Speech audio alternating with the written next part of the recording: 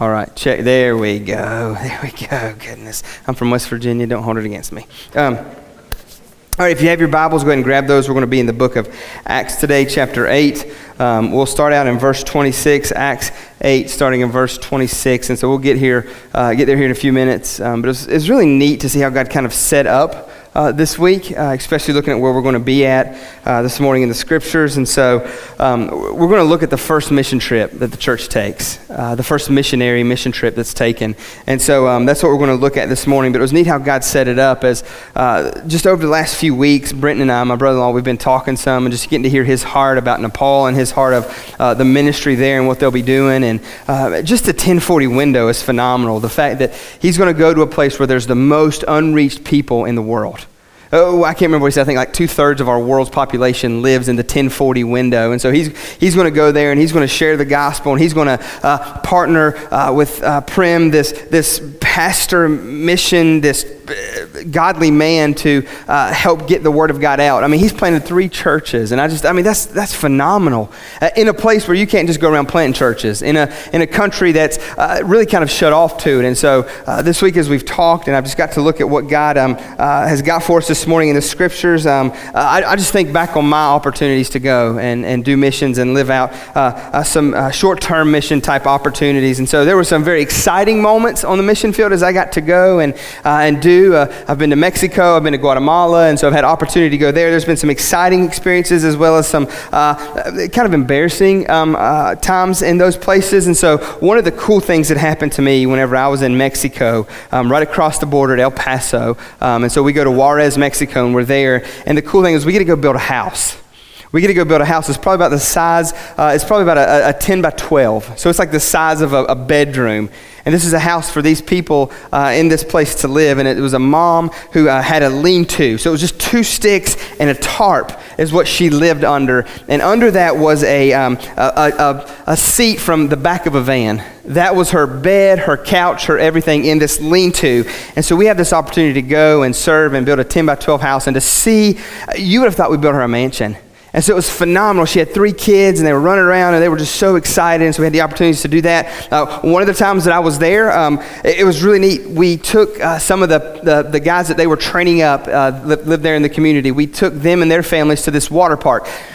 Don't think like water park. It's not Great Wolf Lodge. Like this is like there's 2 slides in a pool, and that's like the water park. And they're just ecstatic, and it's one of them's birthday, and so we get to celebrate with them. And we're at this water park, and as we're at this water park, there's this aroma that is brewing outside the fence because it was fenced in, it was gated, and there was barbed wire, and all this stuff. And so we're in here, and there's this aroma that is not a pleasant aroma. And so as we smell it, we figure out real quick that it's an illegal substance that they are doing stuff with next door. And so as they're doing that, the guy that is over this ministry there in Juarez says, "Let's go talk to him." I'm like, "Excuse me?" "Yeah, let's see what's going on." I'm like, "I know what's going on." He's like, let's check it out." I'm like, "You from here?" "I'm not." "Let's go." So I jump in with him. We walk out around the gate next door, and we get to start talking to a few of these guys there. And as we get to talk to them, we get to share the gospel, and they get saved. They get saved, and then we come right back over to the water park that's got the pool and 2 slides, and we take them in the water, and we baptize them there that day. And I was like, man, that is phenomenal. These 2 guys that were participating in illegal substances, there in that moment, getting high, they got real high in a brief moment as God saved them and rescues them from their sin. We take them over, and they continue out in obedience and baptism. I mean, there's nothing like that. That was just amazing. Amazing. Also had some embarrassing moments, and I think I've told this story before, but as we were in Mexico, we went to this orphanage, and it was at this orphanage. We're there, and there's this one little girl, scared to death. She just will not come out. And so she finally kind of lets her guard down a little bit. She's out. She's like on the outskirts of the fence there, kind of in the orphanage, and we're talking to her. And in that moment, like I said, no Spanish at all here. I struggle with English. English is my first language, and I struggle with it. And so as we're talking, I say a word, and apparently the word I say is not a good word because I call her a little female doggy. And what does she do? She runs back off. And they're like, crazy dude over there. Oh, no, he's no. And so that embarrassing. The second embarrassing thing is while we're there, we're leaving. And as we're leaving, I look at him. I'm like, mi casa, su casa. which is not a good thing to say at an orphanage.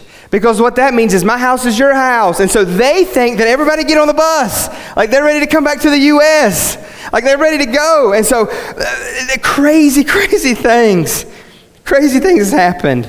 I didn't get to bring any of them home. I would have in a moment. But no, didn't get to. But just to see God work and move on the mission field in places where the gospel is so needed. The gospel is needed everywhere. But in places where the gospel isn't readily available for everyone like it is for us. It's just an amazing thing. So we're going to look this morning at the first ever mission trip. And so in the scriptures, you're going to see really what we talked about last week. You'll see this taking place, this happening. God uses this ordinary believer, this ordinary Christian, Philip. He's not an apostle or church leader, nothing special about him. He's just a man that's godly, a man that's seeking God, a man that God rescues from his sin and saves him, and he uses him to take the gospel to the first foreigner in the book of Acts. And so we're going to see how the Spirit of God here has been preparing Philip, how he's been preparing this foreigner.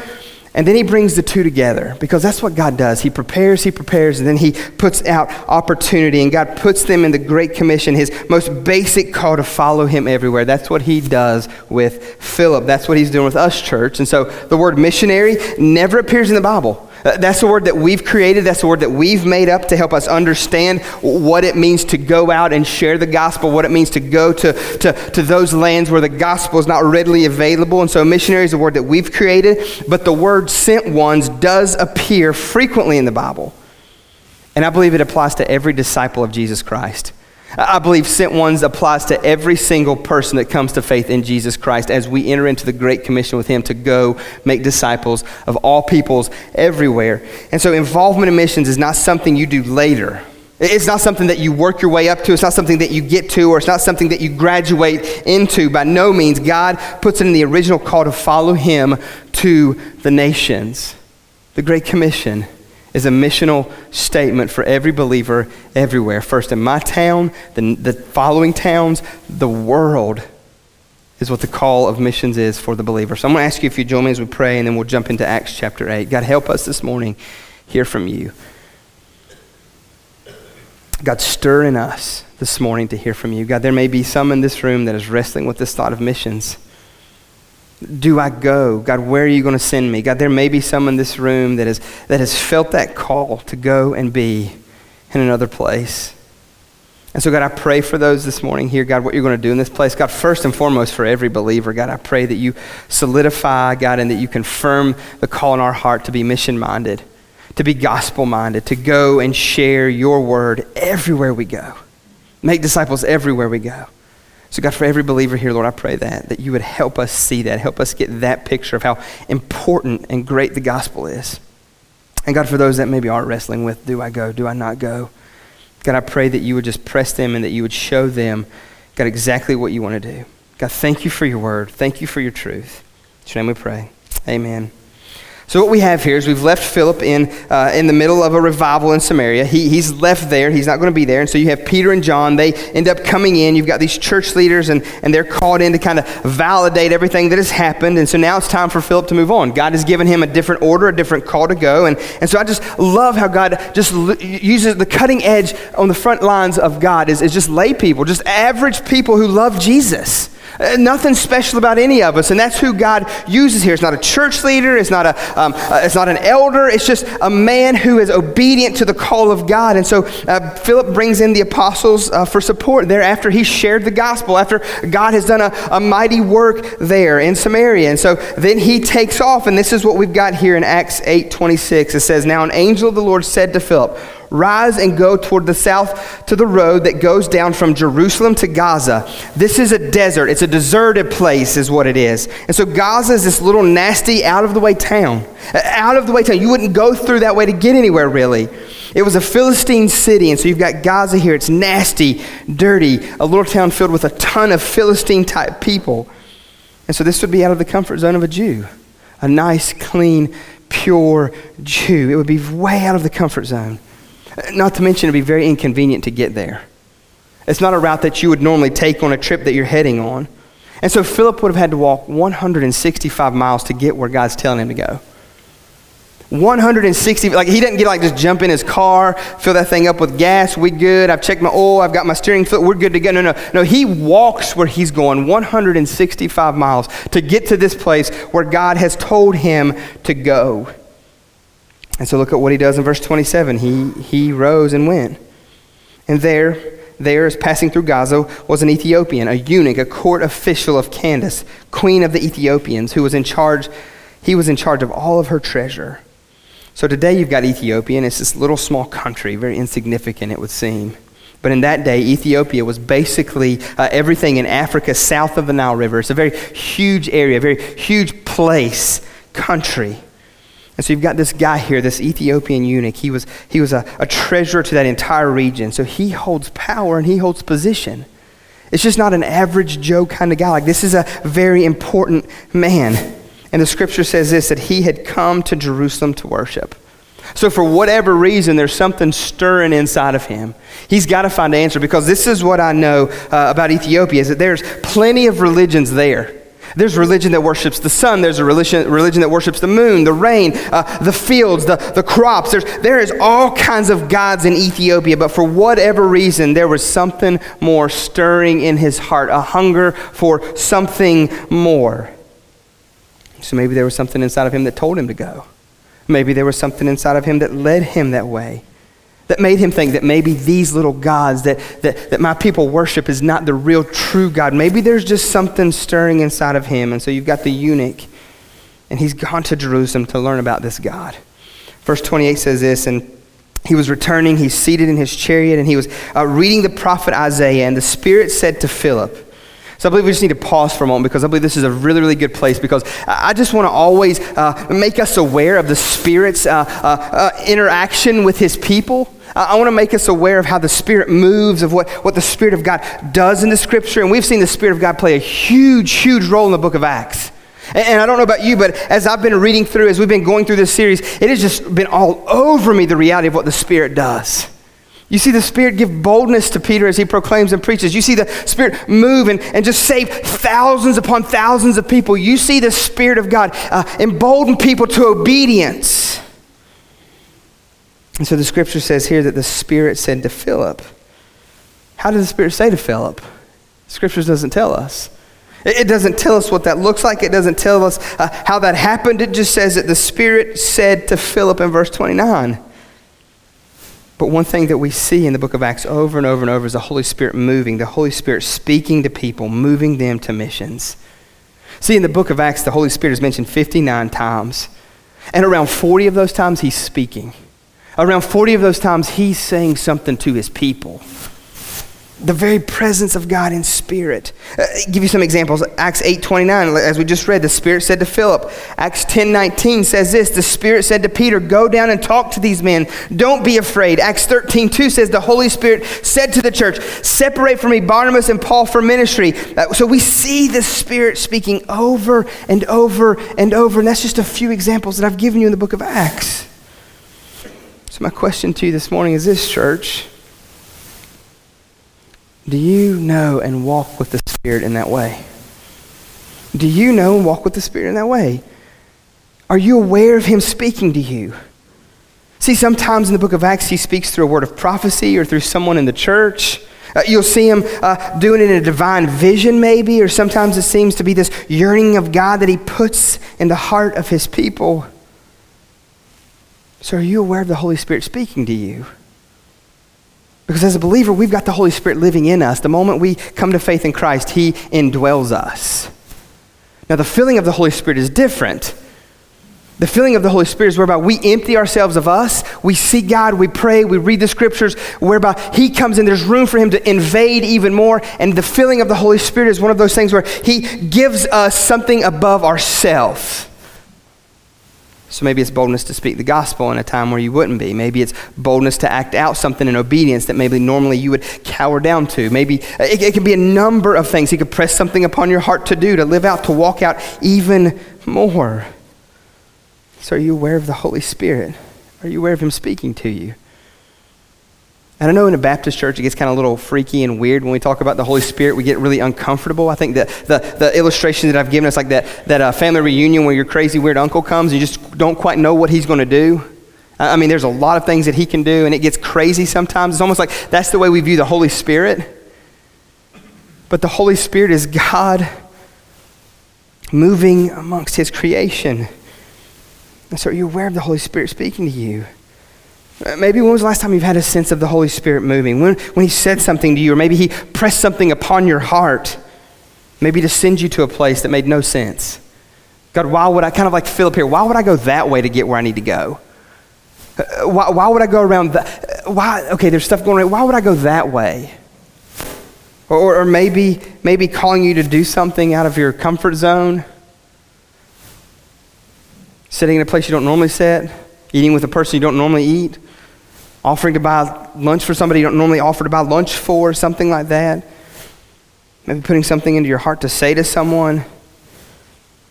It happened like this for me this week as I'm trying my best to be more aware. I think the thing is we need to be aware of the Spirit. We need to be seeking God to fill us. We need to ask him and we need to pray for him to fill us with his Spirit. And so for me this week, there was a gentleman, and as I kind of come up to him, we're talking, we kind of talk a little bit. And then for me, like I said last week, evangelism, I've got a heart for evangelism, but sometimes it's difficult to share the gospel with people. I mean, how do you enter into that? How do you do that? And so for me, the easiest way is always this, hey man, you go to church anywhere? Because we're good Southern people, right? And we all go to church. One time a year, we're going to church. And so the default answer for someone is, yeah, man, I go to church. And then my follow-up question is, cool, where? And if they struggle to say where or who their pastor is, it kind of lets me know, okay, maybe they don't go to church like they say they go to church. I'm just in between, brother. Okay, cool. And so he tells me where he goes to church. I'm like, man, that's awesome. And so we continue to talk. And I'm like, look, I'm just going to be straight up with you. And I don't know why I did it like this. I don't normally do it like this. But I was just like, I'm just going to be straight up with you for a second. He's like, yeah, man, what's up? I said, I hope I don't offend you because I don't mean this offensively. And usually when you say that, you're going to say something offensively, right? So I just kind of set him up. And I say, so you said you go to church somewhere. And I told him the name. He told me the name. I'm like, man, that's awesome. I said, but there's a more important question I need to ask you. Because going to church doesn't equate salvation. I said, so do you have a relationship with Jesus? Have you come to faith? Is he your Savior? And he kind of looks at me and he's like, yeah, man, he sure is. And so we had this opportunity to talk for a few minutes about the gospel and about his church and what God's doing there. And so for me, an easy way to get to that place is just the church question. Because you can break it down from there. It's kind of like that's a non-offensive way to go at it. When really for me, it's just I get to follow up question from that. And so for me this week, I just felt like the Holy Spirit pressing upon me. Ask him, Scott, ask him. And you know what? I didn't hear of an audible voice. There wasn't like signs, there wasn't like little baby angels like playing a harp and a guitar and like, say something to the man. Like they weren't flying around everywhere. Like I didn't have one of those Isaiah 6 moments, like the cherubim flying around, holy, holy, holy. Like none of that. There wasn't lights flashing. I just felt something prompted upon my heart, man, say something to this guy. And usually what I'll do, and it's so easy, you can kind of negotiate with the Holy Spirit, you know what I'm saying? You can negotiate with God. God, but are you sure? Like God is not sure of something. It's just comfort for me, right? Because really in that moment, I don't want to do what he wants me to do. And so I want to be disobedient. And I would never want to be disobedient out and openly and like just blatantly, right? So I try to get in this conversation with him to try to get him to change his stance and change his mind, which never works because when God calls you and tells you to do something, he's not like us as parents. Okay, maybe you can have a candy bar at midnight. Yes. Like that's never a good idea. So it's never like that with God. It's always he asks us and he prompts something on us because he wants us to do it. And so for whatever reason in that moment, me trying to be more aware of the Spirit leading, the Spirit dwelling, and having the advantage of reading this week, knowing of seeing how the Spirit interacts, knowing that the Spirit spoke to Philip. So I think maybe, like I said, the better question would be is, are you even listening? Are you looking for the Spirit? And I get that there are some different things about the book of Acts, whether it's time or it's period or it's culture, but you cannot convince me. You cannot convince me that the only book that records the church's experience of following the Spirit has nothing in common with ours. You can't convince me that. I believe this is a beautiful picture of what we as a church should look like today. And so look at what the Spirit tells Philip. He says, go over there and join the chariot. First of all, the Spirit leads him to a crazy, ridiculous, makes no sense place. And then when he gets there, as he was obedient to the Spirit's leading, he gets there. Now the Spirit has got something for him to do. Go, join yourself with that chariot. And so what does Philip do? He runs. And he hears him reading Isaiah the prophet, and he asks him, do you understand what you're reading? And look at what the eunuch says in 31. He says to him, how can I unless someone guides me? And he invites Philip to come up and sit down with him. I mean, just look at what just happened, church. Look at what happened in the midst of all that's going on in Samaria. You've got this big crowd. You've got lots of people coming to know Jesus. You've got this crazy magician that kind of wants to be saved. We don't know what's going on with him, but the gospel's being shared. The Holy Spirit's falling heavy. And what does the Spirit do? The Spirit gets him out of there, calls him to walk 165 miles down a nasty little road to Gaza. Why? Because God has been preparing a guy. God has been preparing a guy. So put yourself in his place for a minute. You know this had to be confusing for Philip. Why would I want to leave and go there? God, do you not see what's going on here? Do you not see what's happening? But see, what God was going to do, God was going to use Philip there. I can just imagine the question, what are you doing, God? What's happening? Why would you do this? But hear me. What may be happening in your life may have nothing to do about you. It may not be about you at all. It may be about that guy in the chariot that you're going to meet later. It may be about that guy in the restaurant that you're going to see. It may be about that guy that you're just going to stand randomly in line with later this week. Maybe it has nothing to do. Why would you ever go to that place and shop? Maybe it's because you're not going to that place to shop. You're going to that place to fish. You catching what I'm saying? Who cares about the loaf of bread? You can get a loaf of bread anywhere. But God's called us to be fishers of men. And you can't just do that anywhere. There's places that God wants you to go fishing for hearts of man. So what's happening to you may not be about you at all. It could be that God has this guy, or has a boss, or has a friend, or has a worker somewhere, or has a community that he wants you to live in, because he is preparing that place for what? The gospel, for what? For you to go and share. And so the reality of what God does in Philip, it may free you this morning. Maybe that's why you're stuck in that situation. Maybe that's why you're stuck in this lousy job or this lousy circumstance or this, you name it. Maybe that's why you're there, because it has nothing to do with you being there other than the fact that there's a day coming that God's preparing somebody for you to have a conversation with. Maybe that's what's happening. Maybe that's what's going on. So God, why this person? Why that situation? So maybe that God's got somebody for you. The scriptures go on and it says this. Now the passage of scripture that he was reading in verse 32 was this: like a sheep he was led to the slaughter, and like a lamb before its shears is silent, so he opens not his mouth.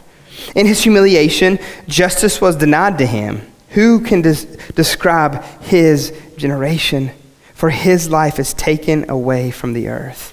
And so this is a quote from the book of Isaiah chapter 53, which was written about who? Jesus, almost 800 years before his birth. And so Isaiah had prophesied that the Messiah would be like a lamb led to the slaughter, that he would be taken before the slaughter, that he would be wrongfully accused of crimes that he did not commit. But he would not even open his mouth. 800 years before this happens to Jesus, what do we have to look back on and see? We've got the book. What did Jesus do? He was led to the slaughter. He was abused, mistreated, beaten to the point of death. And what did Jesus say? Not a word. What did Jesus say? Nothing. Nothing. He didn't beg. He didn't argue with them. He didn't debate with them. He was silent. Silent. So what we know about the scriptures, it all came true. Jesus stood before Pilate. He was accused of the most heinous crimes, and they even thought that he had done them, but he had not. He was not guilty, all the while stayed silent. And look what the eunuch says in verse 34. He says to Philip, about whom, I ask you, does this prophet say this? About himself or about someone else? Then Philip opened his mouth and began with the scriptures. He told him the good news about Jesus. Philip shares the gospel. Philip tells him the gospel, shares with the eunuch Jesus. The gospel tells who Jesus is. That's the gospel. That's what I was getting to this week as I asked that guy about his church. I didn't care about his church. I cared about his Savior. I cared about his soul. That's what I cared about. And that's what Philip does here. He shares with him Jesus. And so I just want to alleviate maybe any stress that comes with that. You don't even have to be good at it. I've learned in my time that you don't even have to be good at it. You just tell people about Jesus and who he is and what he's done. That's all you have to do. You don't have to get into an argument. You don't have to debate. You don't have to do any of that stuff. Just talk to them about Jesus and what he's done and what he's done for you. They can debate all they want to. They can get mad all they want to. But they can't get mad at your testimony and what he's done. They can't debate that. All I know is I used to be like this. A sorry, no good. Now I'm this. A saved, redeemed, compassionate, caring, loving, generous, gracious man. That's what I am. And hear me, there is nothing in me that merits that. There is nothing in me that runs to that. Everything in me says, Scott, be for Scott. Everything in me says, Scott, you should enjoy whatever you want to enjoy and you should live however you want. That's what me longs for. But Christ has come in and he has squashed that. And for whatever reason, he took this filthy, no good, lost sinner, redeemed him and rescued him by the way of his son Jesus. And now as a result of that, I am holy and righteous, not by anything that I've done, but by what God has done. That's all you have to do. Just tell them about Jesus, and that's what Philip does. Verse 36, and as they were going along the road, they came to some water, and the eunuch said, see, here is water. What prevents me from being baptized? And so I just want to say this, the salvation part's the easy part. That's the easy part. God just uses, all we have to do is tell them about Jesus. And then God in that rescues them and saves them. I love this quote from Oswald Chambers. He says this, he says, the center of salvation is the cross of Jesus. And the reason it is so easy to obtain salvation is because it costs God so much. He says the cross is the point where God and sinful man merge with a crash and the way of life is open, but the crash is all absorbed by the heart of God. Salvation is all God, not us. We do nothing. He's the one that saves. He's the one that rescues. He just uses us to share and spread the good news of the gospel. Verse 38 says this. It says, and he commanded the chariot to stop, and they both went down into the water, Philip and the eunuch, and he baptized him. So after you come to faith, what do? You get baptized. And what baptism is simply this, saying that you belong to Jesus. That's what baptism is. I think maybe a good way to do it, maybe a good picture of what baptism is, it's like this. This is what baptism is. And you're like, okay, that's a wedding band. Yeah, that's a wedding band, but what that wedding band is to me is a reminder. It's a symbol. So if you see me walking down the aisle looking fine and all that good stuff, and what do? You look for first, what? The ring, right? So I got a ring, so I'm not available. That illustration sounded better in my head. But anyways, like anybody would ever do that with a guy. But what this is a symbol. It's a symbol. And if you just see this ring laying around somewhere, it'd mean absolutely nothing to anybody. But if I see that ring laying around somewhere, it means a ton to me, because what this ring does for me every day reminds me of a commitment that I made, not to her, but to God. And then as a result of making that commitment, entering into covenant with God, it reminds me of the commitment and covenant that I made to her.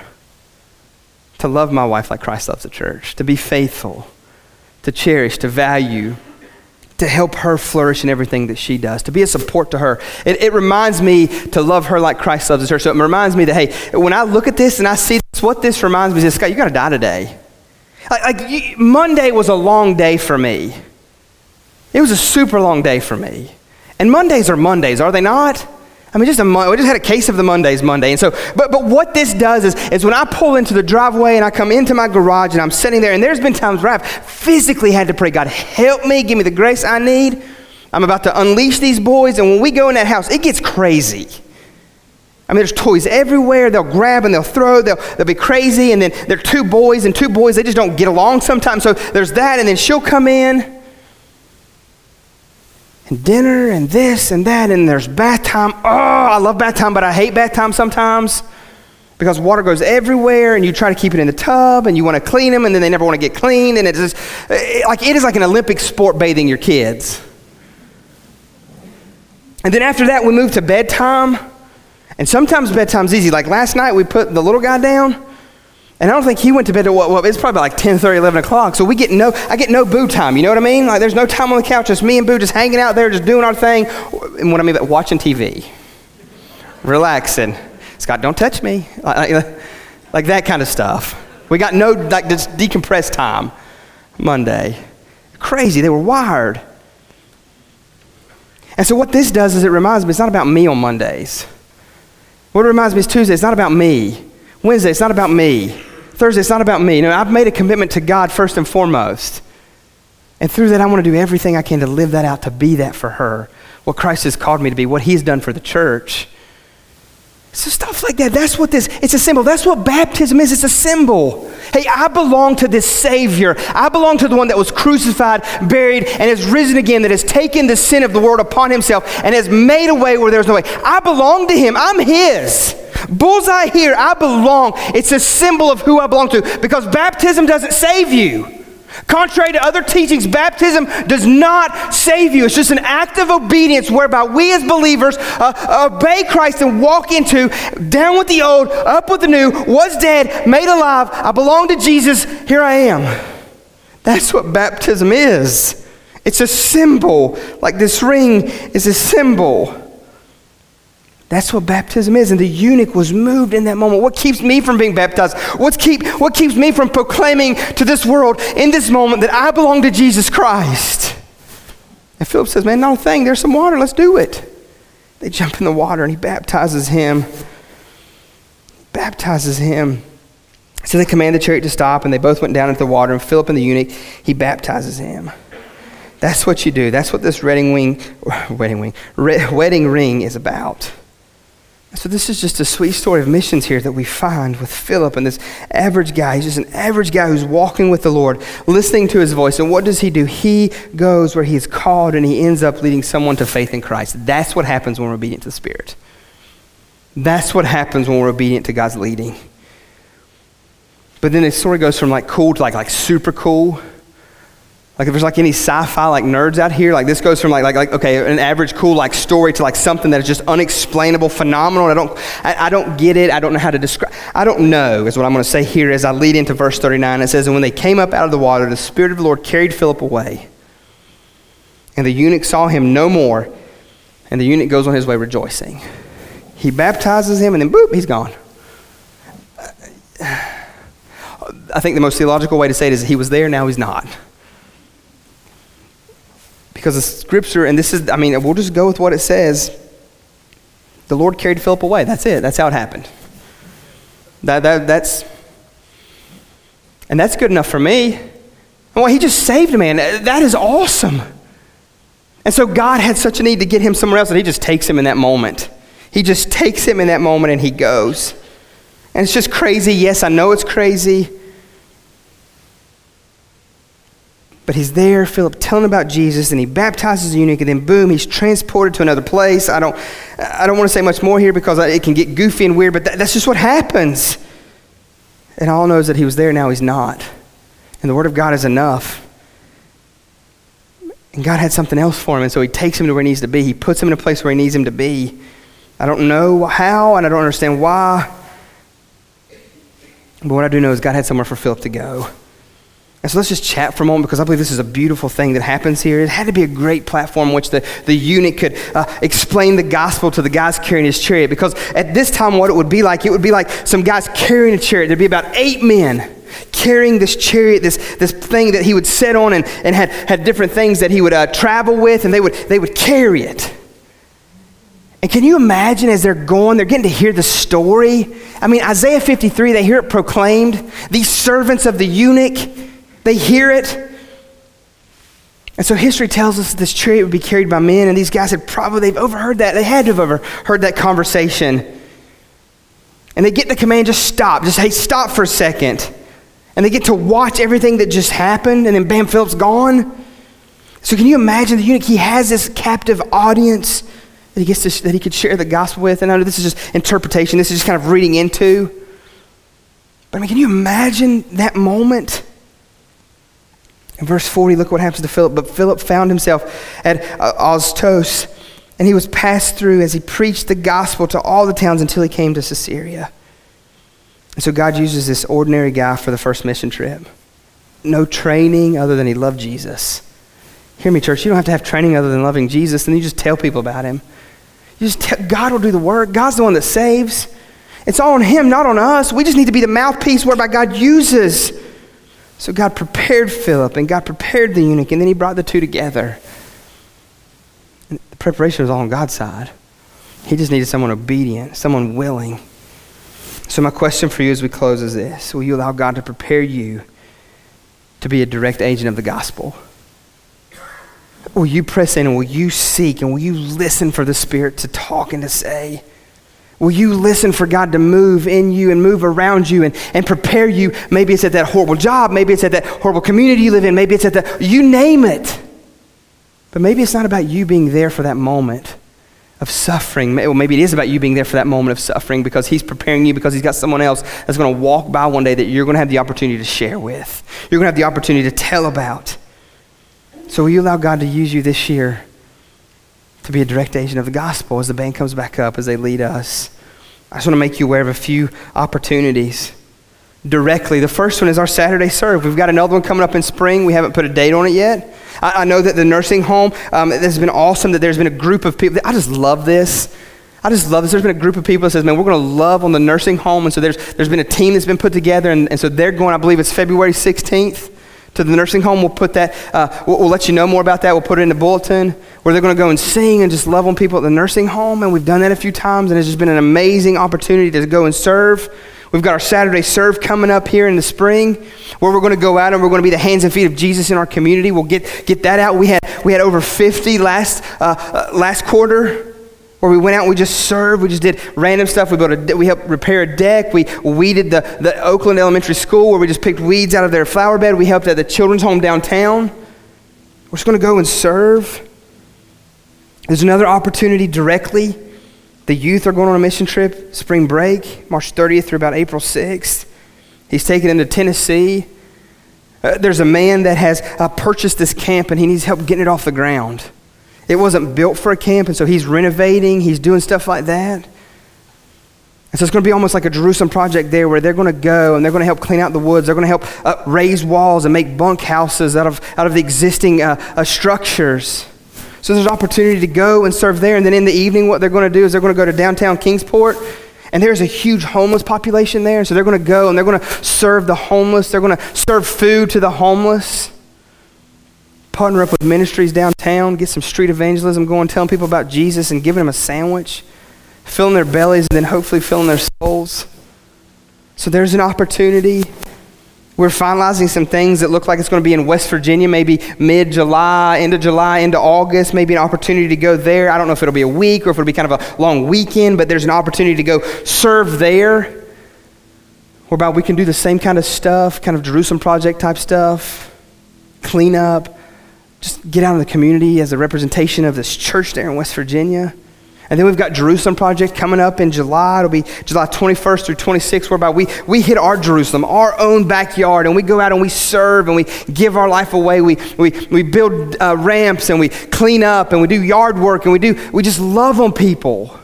And so church, there's opportunity for missions directly.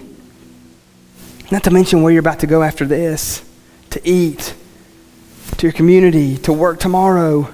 And there's never a moment we disconnect or unplug from that. And then there's opportunities indirectly. There's opportunities, and what I mean by that is I just given you an opportunity this morning. I just showed you this morning with Brenton as he's about to go to Nepal. And he's about to share with these men that are eager. I mean, they are eager to hear about Jesus and to learn. I mean, like they are sponges. They take notes and they just listen. They hang on every word that he says about the scriptures.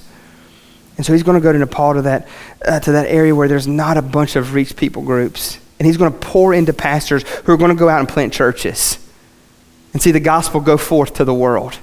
And so we have an opportunity to partner with him, one through prayer and two by financially giving. By financially giving. And so he's going to leave January 31st and he's going to come back around February 10th. He'll be gone for about 10 days doing that. And so I ask you to pray. He's going to have some handouts for us next week that we can have, that we can look at, that we can put on our fridge or stick in on the table next to the sofa or wherever, that we can pray for him, be reminded of him. But what we're going to do this evening or this morning as we close is we're going to have an opportunity to put into practice this and give and support. And he hasn't asked for a number, and I'm not going to tell you a number. And I just want you to be generous. Whatever God puts upon your heart to give with this love offering as we give this week and next week. If God stirs you to give, and it's not a guilt trip. If God stirs you to give, then you be obedient. You listen to the Holy Spirit. And so I guess the thing that I will close and say is this: doesn't the urgency of the gospel demand us to take action? Doesn't the urgency of the gospel demand us to take action? So will you? God, help us this morning in this place. Be obedient. God, help us to hear your voice. God, help us to do whatever it is you ask us. Oh, God, may we be intent by listening. God, maybe it's an audible voice, maybe it's not. I've never heard the audible voice. I'm not saying that it can't happen. But God, what I get often is just promptings on my heart, or a name that may run through my mind, or a situation or circumstance that I reminisce on. And in that, God, you place that person's face on my heart, and I get to send them a text or give them a call or check on them. Or I'm in a random restaurant, have a conversation with somebody geared toward the gospel. So God, help us hear your voice. Help us do whatever it is you ask us to do. It's your name we pray. Amen. If you would stand, Eric's going to lead us. If you need to come pray, if you want to talk more about missions, any of these trips, I'll be in the lobby after. Would love to talk more about those things. We'll be getting more information out. But you be obedient.